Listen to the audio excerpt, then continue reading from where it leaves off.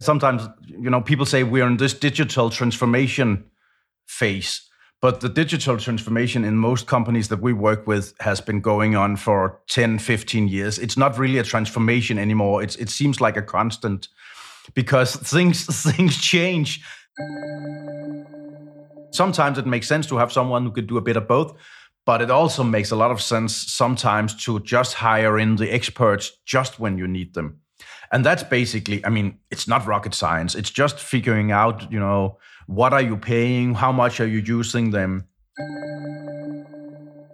We establish these very firm workflows. Where do we put in our competencies? This is where we brief. This is where we do the creative ideas and so on. And that actually frees up time and resources to be more creative in different places. So you can jam the idea at the right time, so to speak.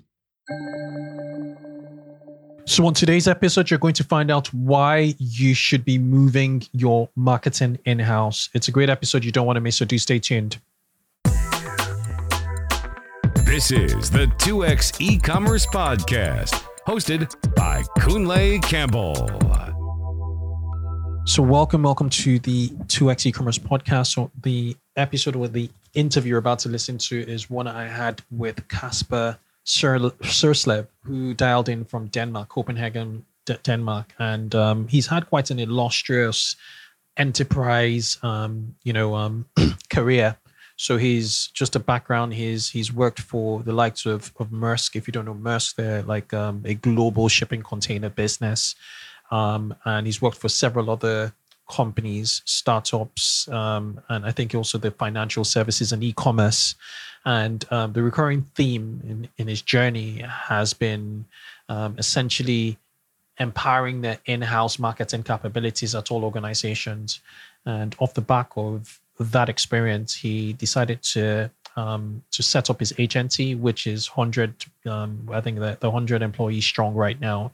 And what they essentially do is they help businesses of all sizes essentially bring more marketing competencies in-house. And there were a couple of reasons why he said it's very, very effective. He talked about building systems. It's easier to build systems. Well, they build systems, help you build the systems to allow, more of those processes in-house, workflows, systems. But I think the main point I took away from this conversation was more the speed and agility to making decisions. And there's some kind of in-house problems that you solve faster rather than having to sort of fall back on an external agency. And that time, kills performance essentially. So it was a very interesting conversation. So who should listen to this episode if you're an in-house, you're running a brand and you're starting to think through potential areas that could be brought in-house. Great to listen to it. Or even if you're an agency owner serving e-commerce models, e-commerce businesses as your business model, you might want to sort of use a resource as a service, model. It's similar to Nirav from who came in a few episodes back, who spoke about how he works with AG1 or Athletic Greens, how they allocate full-time resources to Athletic Greens essentially, and those are extensions of their business. They're like full-time staff essentially. So they're interesting perspectives. So you can learn either if you're a consumer brand or you're an agency looking to sort of tweak your business model a little bit. It was a fun convo, and yeah, hope you get value from it. And yeah, I shall catch you on the other side. Enjoy. Hey folks, it's Kunle Campbell here with some thrilling news. My new book, E-commerce Growth Strategy, a brand-driven approach to attract shoppers, build community, and retain customers is now available. Want to catapult your brand from obscurity to unstoppable? This book is your ultimate playbook, packed with insights from years of experience and over 400 episodes on the 2X E-commerce podcast. This guide is a game changer. It's out now on Amazon, Barnes & Nobles, and Waterstones, and other major bookstores. Don't miss out. Grab your copy today and let's get your brand from zero to iconic. Hey Kasper, welcome to the 2X e-commerce podcast. It's been I've just been looking forward to this, especially given the fact that your key ethos is giving organizations and giving companies, whether it's D2C e-commerce businesses or large consumer brands, that capability of moving their competencies, creative competencies in-house. So really looking forward to this conversation. But before we get started, I'd like you to please introduce, yourself. You could go back as far as you want, your journey. I just love to know your journey up until, what you guys are doing at your agency, which I believe is called Zeit. Yeah. So now we're running a company that helps businesses move their competences in-house. So we both analyze their companies' needs by looking at how are their vendors set up and how are their workflows as such. And we also help them design it. But then we also move on and actually hire people in and setting it up and running it for some companies where that makes sense. And it all started out, I would say 10, 12 years ago when I joined Maersk, which is a big global container shipping company that I think most people know, where I was heading up the creative team. And I also realized that heading up a creative team, we were using so many different agencies around the world, doing basically the same thing, because in different markets, they didn't have that overview and they were producing same onboarding guides for e-commerce, for how to book a container and so on. And then I started out building a small in-house team. I didn't really have anywhere to look for inspiration. I didn't know anyone, so I had to figure it out kind of myself. And that was actually really funny. I realized that a lot of it was looking at some of the boring stuff. I'm really into the creative thing, but the way I figured out that you could work with creative minds and doing better creative thinking was to free up time by not doing too many revisions rounds and so on. And in a way, I realized that it was a lot like when I started out in high school playing music. I was playing in a jazz club in Copenhagen every Thursday night. And I'm not that good, but I played with better musicians. And we were kind of like the backing band, and then we had good musicians, famous musicians from Denmark and around the world coming in and jamming with us. And in a way, it's I think this is the same, because we knew kind of the jazz standards, so to speak. So there are, I don't know, 30, 40 standards that we would play. And everyone was just coming in and say, oh, could you play Autumn Leaves in A minor or something like that? And we knew that. So we kind of knew the standard. We knew how to play. We knew the workflow, to use that story. And then the good musicians, the soloists would play on top of that. And in a way, it's the same that we do now. We establish these very firm workflows. Where do we put in our competencies? This is where we brief. This is where we do the creative ideas and so on. And that actually frees up time and resources to be more creative in different places. So you can jam the idea at the right time, so to speak. And that I realized not necessarily at Maersk, where I built the first in-house agency, but later on when I moved to Saxo Bank, which is completely different. It's not even a bank, actually. It's an online trading platform. It's called Saxo Capital Markets in the UK. And I realized most of what I was doing there was the same as at Maersk. Not necessarily ideas and the brand on top of it, but the creative production, the translation, the versioning process, creating all the different banner sizes, the social media content, and so on. And then I moved on to George Jensen, building another in-house team, and I realized this is exactly the same. It was more e-commerce driven, more brand storytelling driven, but it was the same. And that kind of led me to write the first book called Moving In-House, about all the things that I learned from that jazz approach, so to speak.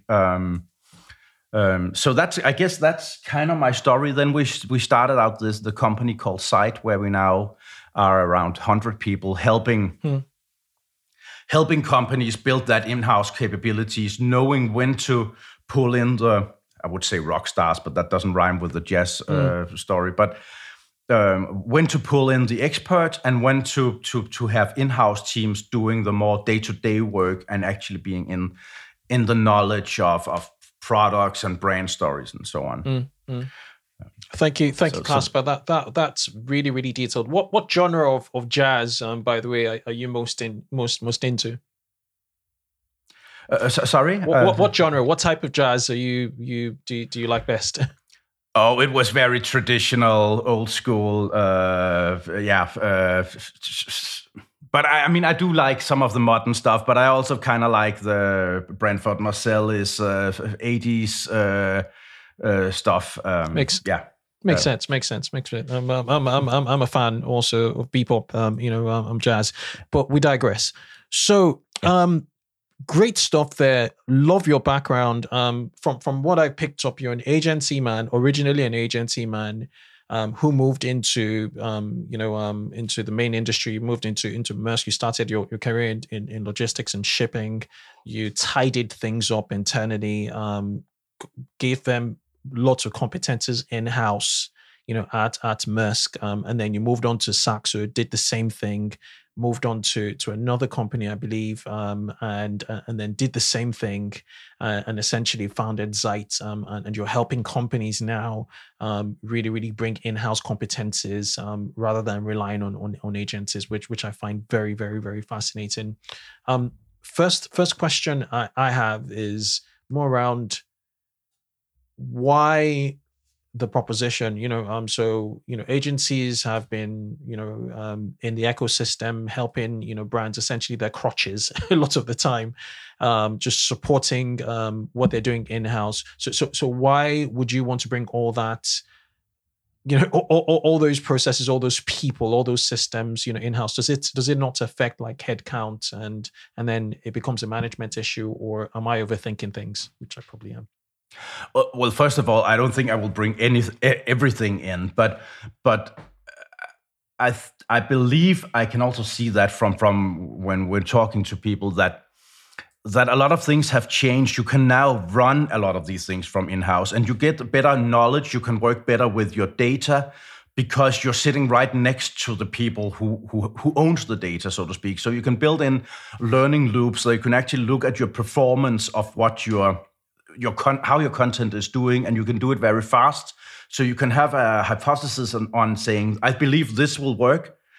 You can do some very early creative content stuff, and you can within a few hours see if it's working or it's not working. So I believe in the agility. I mean, just the amount of content that we have to produce these days have changed from 10 years ago when I was in agencies where we pretty much did bigger campaigns, and then so it was more like an in and out, where now it's always on. It's for different personas, different user journeys, and it's just money wise, resource wise, it makes so much more sense to be closer to the platforms. When you're working with e-commerce platforms or digital platforms like that, you have to know what's possible. You have to know basically the templates that you can use. Otherwise, you have to create an agency doing something nice, and then when you have to embed it, it's really difficult. So I just think from a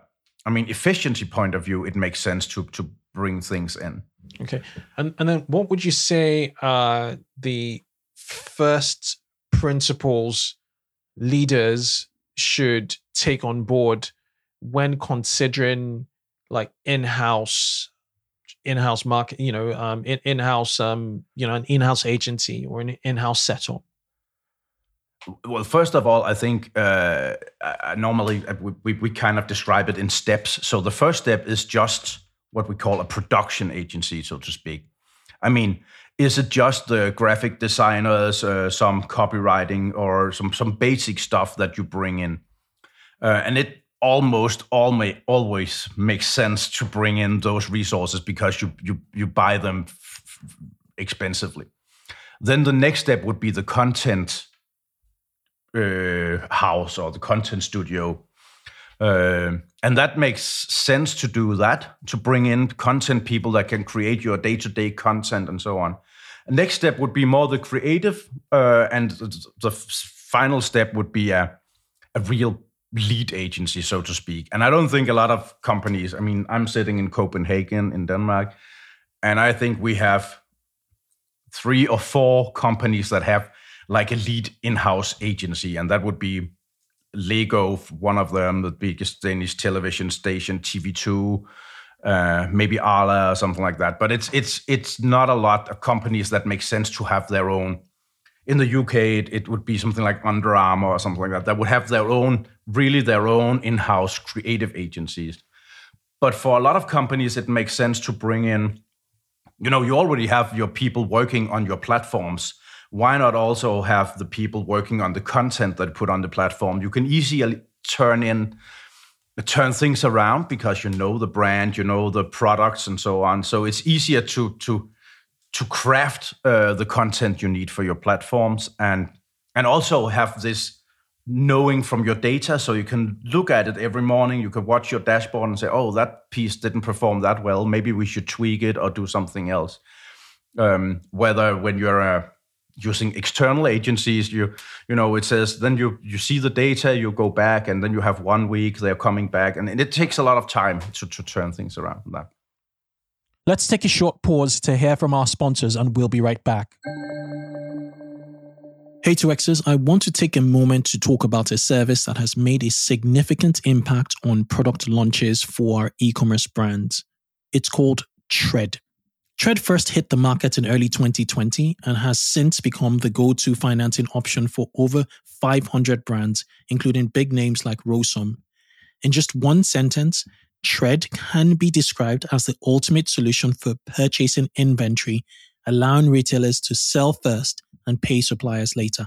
As an e-commerce brand owner myself, I can't emphasize enough how helpful Tread has been for our business.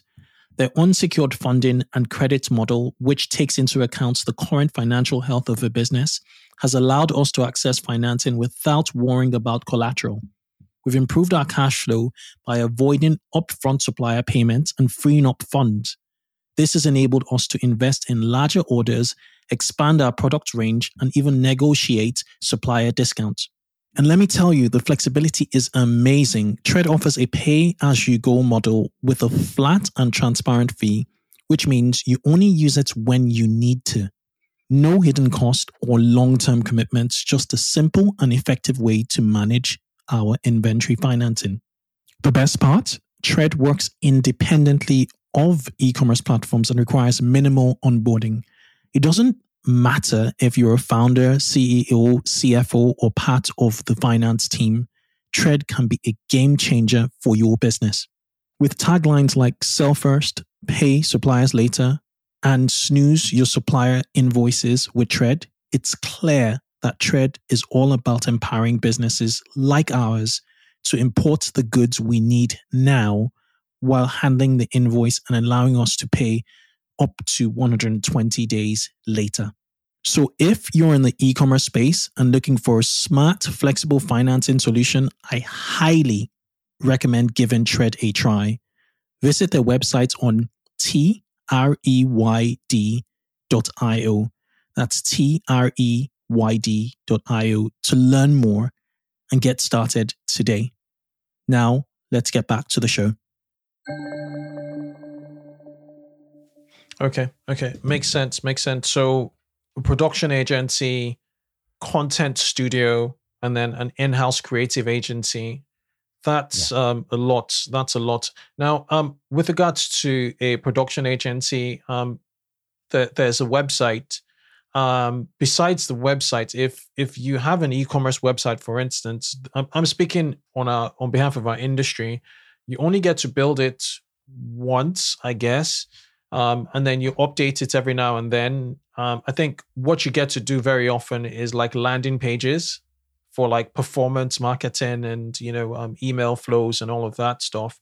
With the production agency, what are the first steps in your opinion? And I'm not speaking from a like corporation standpoint. I'm speaking to an e-commerce, or a consumer brand, in the region of anything from 1 million pounds in revenue to as far as 50 or 100 million pounds in revenue. How would you sort of structure this out for middle market e-commerce businesses? I mean, the first thing is like digital designers or web designers that can actually look at the images you put in, the content that you have, and I think. I mean, I sometimes, people say we're in this digital transformation phase, but the digital transformation in most companies that we work with has been going on for 10, 15 years. It's not really a transformation anymore. It seems like a constant change because things change. And I mean, all the company, if they took a picture of the website at Maersk when I started and when I left, it was pretty much the same. But in the background, we've been doing 10 different sites, then technology changed, then it has to be responsive, it has to be mobile first, then we had to figure in that people were booking containers somewhere far up in the Yangtze River in China, and we had to go down on data quality. So we were testing all these things behind the scenes. So I think it's a constant journey Absolutely. To optimize these things. Mm-hmm. But then it's also about embedding content in your e-commerce platform. When I was at George Jensen, we realized that the more storytelling we put in our websites, telling about these, our heritage or the craftsmanship, actually sold more of the, I would say, cheaper products made out of steel in China. So when we told stories about the silversmith, where they were hammering out things, and it took like 4 to 6 months to do something, we would sell the cheaper stuff because of the storytelling and because we could embed it on the website and have the more, the user journey approach on that. It makes sense. It makes sense. So, but just going back to the production agency focus, I like the fact that you spoke to the fact that everything is changing. It's a moving, target now. So today we're trying to figure out how to best utilize AI, in all we're doing, whether it's generating code or putting together, content. How can we scale it up and systematize it? It's always changing. The target's always changing. I guess because we own a few businesses, and what has worked for us, it's not in every instance that you can afford these resources. We're certainly not a Maersk, so we can't really sort of afford full-time staff. And sometimes, to be honest, like a web developer that's not challenged is just going to say, what, as in, I'm going to quit because these guys are not challenging me enough. But what we've done in my company is we have a trusted sort of network of freelancers. They own businesses, but we get a chunk of their time. So we guarantee that every quarter we're going to utilize, so much of their time, and so they're like on retainers. And so in that respect, they're vested. So some of them will message me, early in the morning or late at night saying, I have this idea, because we're like that tight niche. So that's what we're doing. And I think we really need to sort of sit into like that production agency, the need to your ability to respond to market changes very, very quickly. I think, do you have anything to say to that point, in regards to like production, really bring in production in-house and the importance of not just saying, I can do it myself. I've seen a lot of founders say I could do it myself, or they'll wait in the queue, a long queue for their agency, for an agency, and then they miss the boat, right? I agree. I mean, it's for us. We have a matrix that's saying if we if we don't utilize a person more than 63%, it's very precise, but we've been measuring it for a couple of years now, then we should go freelancers because then we're not using them enough. And that's also why I'm talking about these, to your other point, about these steps, because if you try to bring in the rock stars, the just the web developers or someone you cannot challenge, if it's the creative people, and you're pretty much giving them, just the bread and butter tasks and so on, then they will leave you and they will go complacent and you will not get what you're paying for. So I think that's the other story. It's very important to know which level you're building in-house capabilities at, so you don't try to build a big creative setup when you only need a production house, or maybe it's worked fine with having external people coming in. So for me, and that's where we wrote the second book, is like the win-win house. It's taking the best from both worlds. It's not necessarily being 100% in-house. I don't think it ever is a question about either or. It's about figuring out, and that goes back to designing the workflows, back to the jazz story, so to speak. So knowing when to bring in people and when to have the resources available in-house, or doing, like you're talking about, having the retainer for them, because maybe that makes a lot of sense for a lot of companies to know when to do that. But we also see a lot of companies that just have freelancers working 100% within the company, and that's a very expensive way to set up your systems. Or you bring in people that are jack of all trades, and that's not necessarily good either, because sometimes it makes sense to have someone who could do a bit of both, but it also makes a lot of sense sometimes to just hire in the experts just when you need them. And that's basically, it's not rocket science. It's just figuring out, what are you paying, how much are you using them. And what we realized when we did the last report was that, it's really not a lot of companies who have done this calculation, have done the business case. Should we bring people in? Should we use only external agencies? It seems for a lot of companies that it's a gut feeling. And that's kind of my main point. I really love your point on your 63% rule. So if you cannot utilize at least 63% of the time of an in-house expert, then move to freelancer. I think that in of itself is a nugget, to take away, from there. I just realized you have a cello in your background. I'm just noticing, and it probably links to your jazz. It's actually a bass. It's a bass. It's just far behind. See me. I'm ignorant. Okay, so. Yeah, so 63% rule is amazing. Really, really, really good stuff there. Now, from a production standpoint, when you bring people in-house, how do you organize like workflows, right? How do you organize workflows? How do you just ensure first of all, let's go back to that 63% rule actually. With 63%, how do you measure utilization? So in that way, we're very agency-like. So we track time, basically.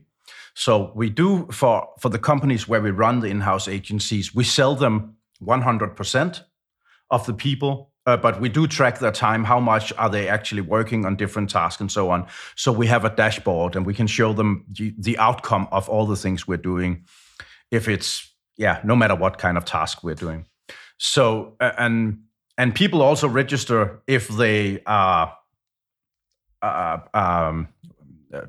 not doing anything, if they are having internal meetings or if they are drinking coffee and so on. Of course, we don't. I would say we've never had an issue where we had to let someone go because of that. But we had some times where we need to move people to another in-house agency because they were not using their skills or resources the right way. Yeah. And we just figured out it's very simple math. How much are we paying for this guy? How much would it cost if it was an external we brought in, and so on. And we've been doing it for the past 5 or 6 years, just measuring, how much are we charging for this guy, and how much are we paying him? And that's basically it. It could be another way of doing it. So you could also look at, should it be freelancers? Should it be moved offshore or something like that? Is there? I mean, as you mentioned, right now there's a lot of brand marketing, tech, AI coming in, but still you need someone to run it. Yeah. A few months ago, I interviewed a chap named Nirav Sheth. He is the agency owner. Basically, he runs an e-commerce agency, which essentially is similar to what you guys do, but what they focus on is like UX design and essentially production, right? So what they were doing in theirs is like, if like you're an Athletic Greens or you're Rothy's or you're, True Botanicals, you will have staff which they allocate from his agency, and they work on a dedicated basis on your projects. And then I think they have like a shared project manager that sort of goes on that sort of oversees, because project manager would not be full-time from their perspective. Do you think a lot of organizations will be going down this route of essentially having staff that are not really their staff, but they've been they dedicate all their time towards building out their assets, or I think so. Yeah, I think that's where it's going. I mean, we see more for products like this, where you can both be, a digital nomad, you can travel and you can sit anywhere in a hybrid world where you can work from anywhere. I think more people will choose that direction.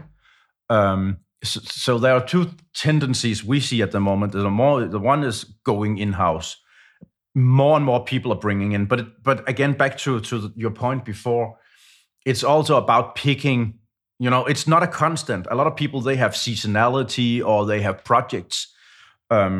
So right now we have 2 UX designers working in a company for the next, I think, 4 months, and then they're out again.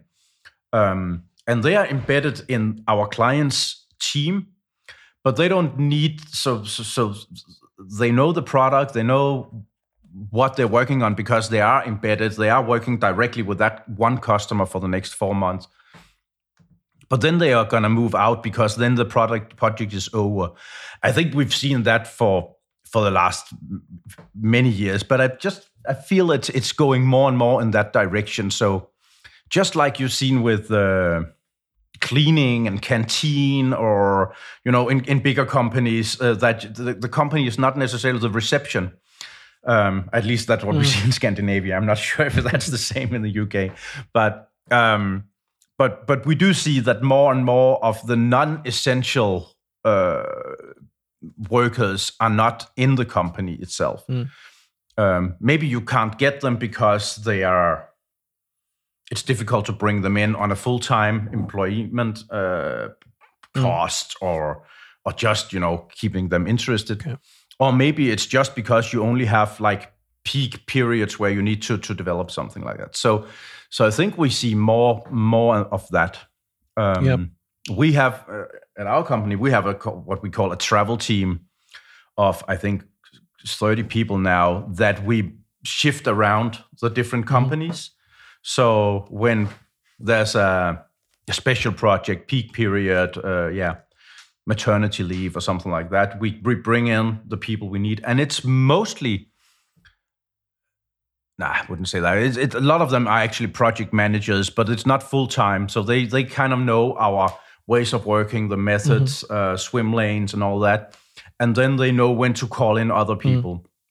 That's kind of where we are now. But we do have all kinds of resources that we bring in, really dependent on the task that the company. Interesting. Okay, so let's walk down the list. I think the next thing was like a content studio. First of all, what's the difference between a content studio and an in-house creative agency? Well, so for me, the content studio is more producing the day-to-day. It would be social media content and so on. Whether the creative agency would actually run campaigns, working on paid advertising and so on. And on top of it, you would have the level 4, so to speak, would be the real creative agencies doing commercials and outdoor advertising and so on. So for me, the content studio is especially when you talk e-commerce, and now I'm referring back to when I was at George Jensen, where we had a web shop and we had to take photos of all the products. We had to write all the website content, but also do some of the more storytelling aspects of it. So that would be the content studio. You would actually have, in the production studio, it's more craftsmanship. It's designers. It's UX and so on. In the content studio, it's also a bit more creative work. I hope I'm not putting anyone down. No. UX and UI is creative stuff. Yeah. So the craftsmanship are the builders, the engineers. The content are the artists, the performers who can tell stories, who have soul. Yeah. And you need both to work. So it makes a lot of sense. Makes a lot of sense. And so with the content, you're going to have copywriters, I presume. You're going to have photographers. You're going to have videographers, people with those skills that could produce content, whether it's UGC looking, content or well-produced content out there. How does their work at the content studio sort of sync and not sort of interrupt level 4, which is like, a real creative, because they're going to be putting out messaging on the outside. How do you synchronize content quality or consistency across both? Yes, but that's also one of the bigger issues. So normally we work closely with, let's call it the lead agency and the marketing department. So we have basically a wish list. When they go to the creative agencies, we also want the deliverables that they're producing back, so we can do re-edits. We can, edit the stuff, repurpose some of the stories that they're using. But we also, factor in some of the things that we want them to produce. So whenever they're producing bigger commercials, it would be nice to have a behind-the-scenes video, or maybe when we have the models and I'm just talking George Jensen here, they have all the rings on their fingers and so on. It would be nice to produce extra materials. So that's how they work with. So they're doing the bigger, the more fancy stuff, and then we maybe bring in a photographer to do behind the scenes, to do model shots or something like that for the e-commerce shop at the same time. Got it. So we work like in tandem with the creative agencies as well. Got it. Because you don't expect a creative agency to be delivering like your social media updates, what you're going to use. They might create it in bulk, but you should have like that cadence, that internal in-house cadence towards producing it with somebody. Okay, all right, that makes sense. Okay, so just wrapping up. What are the traps?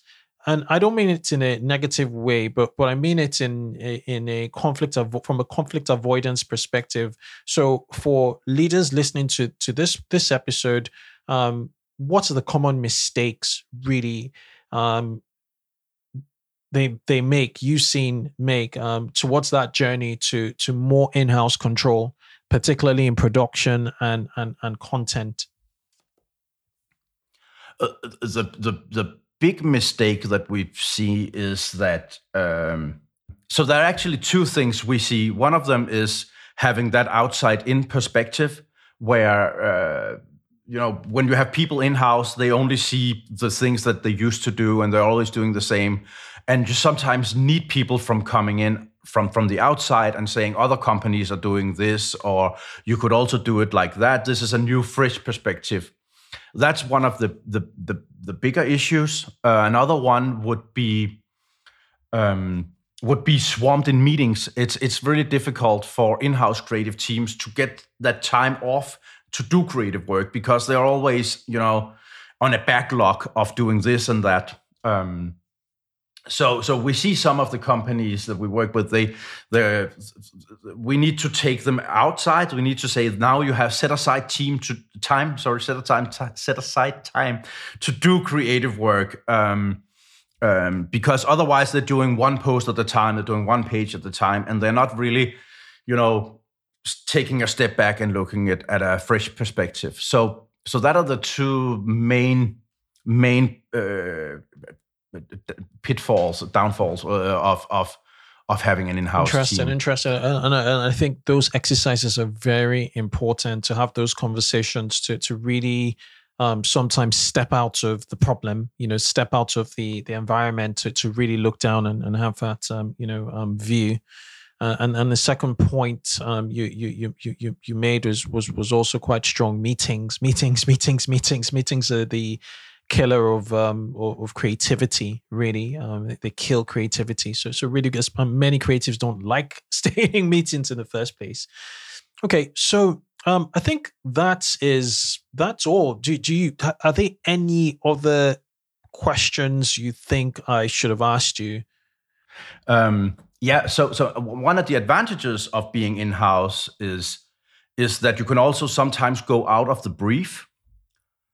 One time I was at George Jensen, and we were actually working with the e-commerce team, and they were coming down and saying, people are not buying our rings online. We need to change the color of the buy button.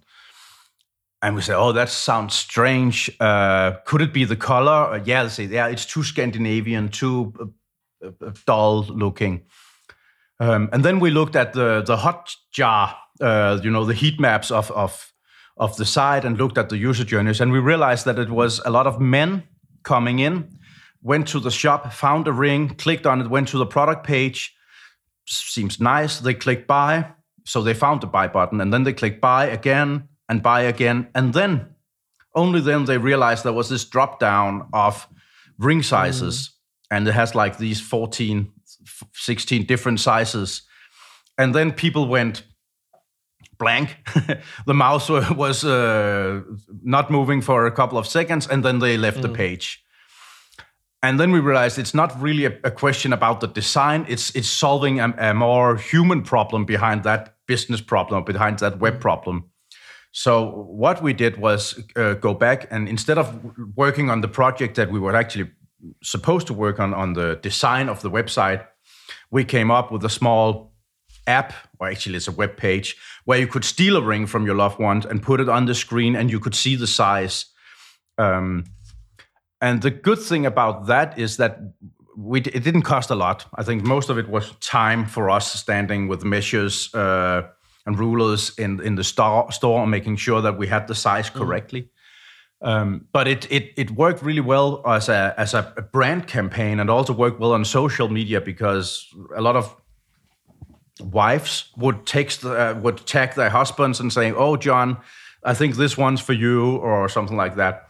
And it actually spread that way. So, I mean, of course, you could have come up with this as an external agency, but the brief was just something different. And the whole story was about actually realizing there's another problem when you're working in-house. You have the possibility to say, I don't think we're working on the right problem right now. I think the problem is something else. And then you could gather in the morning and say, yeah, you're right, let's do something completely different and work on it for a day or two and come up with a totally different solution that actually solved the problem. Absolutely. So I think that's very much a testament of being close to the business, looking at the data, looking at the insights you get from your platforms that you wouldn't normally share with external people. And we weren't a big team. I think we were 5 people working in the content team, graphic designers, copywriters, and me. So it's not about having a big team. It's more about trusting each other, giving each other the trust to question things sometimes and say, let's test something out and see if it's working. I love that story. It started out with data. We're not making sales. Why is this happening? And then you realize, oh, this is actually an issue. And the actual agility to build an app that's like a ring sizer sort of identifier Brilliant. And then the outcome and off the back of that. So I think that sense of agency and autonomy in-house enables you to solve the bigger problems faster. From what from that story you just shared with us. Well, Kasper, I can go on and on and on. I've thoroughly enjoyed our conversation, up until now. So it's two questions. Are you active on social media? If yes, which platform? Yeah, I think I'm on all of on all of them. I'm testing out. I'm very curious, but I would say mostly LinkedIn.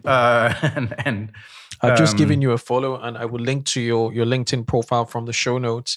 And then you've released you're an author of two books.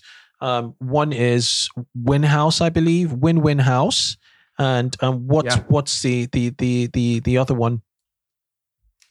So I just brought them here. They are just here. So one of them is called Win House. How to move marketing in-house and have the best of both worlds. And the other one is called Moving In-House. Okay. They look really nice. We'll link. I would take the first one. The second one, this one. If I Win House. Okay. Well, I'll link to both books in the show notes. Kasper, it's been an absolute pleasure having you on the 2X e-commerce podcast. Thank you so much for having me. It was a pleasure talking to you. I like your questions. I mean, it makes me also question sometimes. In-house is not necessarily the solution for everything. It's also finding the balance. So thank you so much for your questions and for your time. Appreciate it. Cheers.